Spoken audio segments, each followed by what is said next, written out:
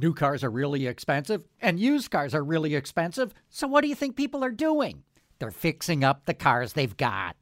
With Automotive Insight, I'm John McElroy.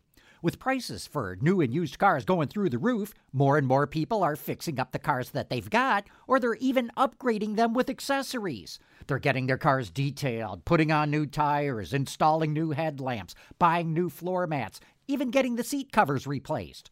The Detroit Free Press quotes one aftermarket shop owner saying 90% of his business used to be upfitting new vehicles. Now, 90% of the vehicles he works on are over 5 years old. People are willing to spend thousands on the cars they've got because that's still tens of thousands cheaper than buying a used car.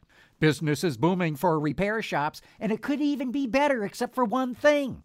Just like everything else, parts and accessories are in short supply.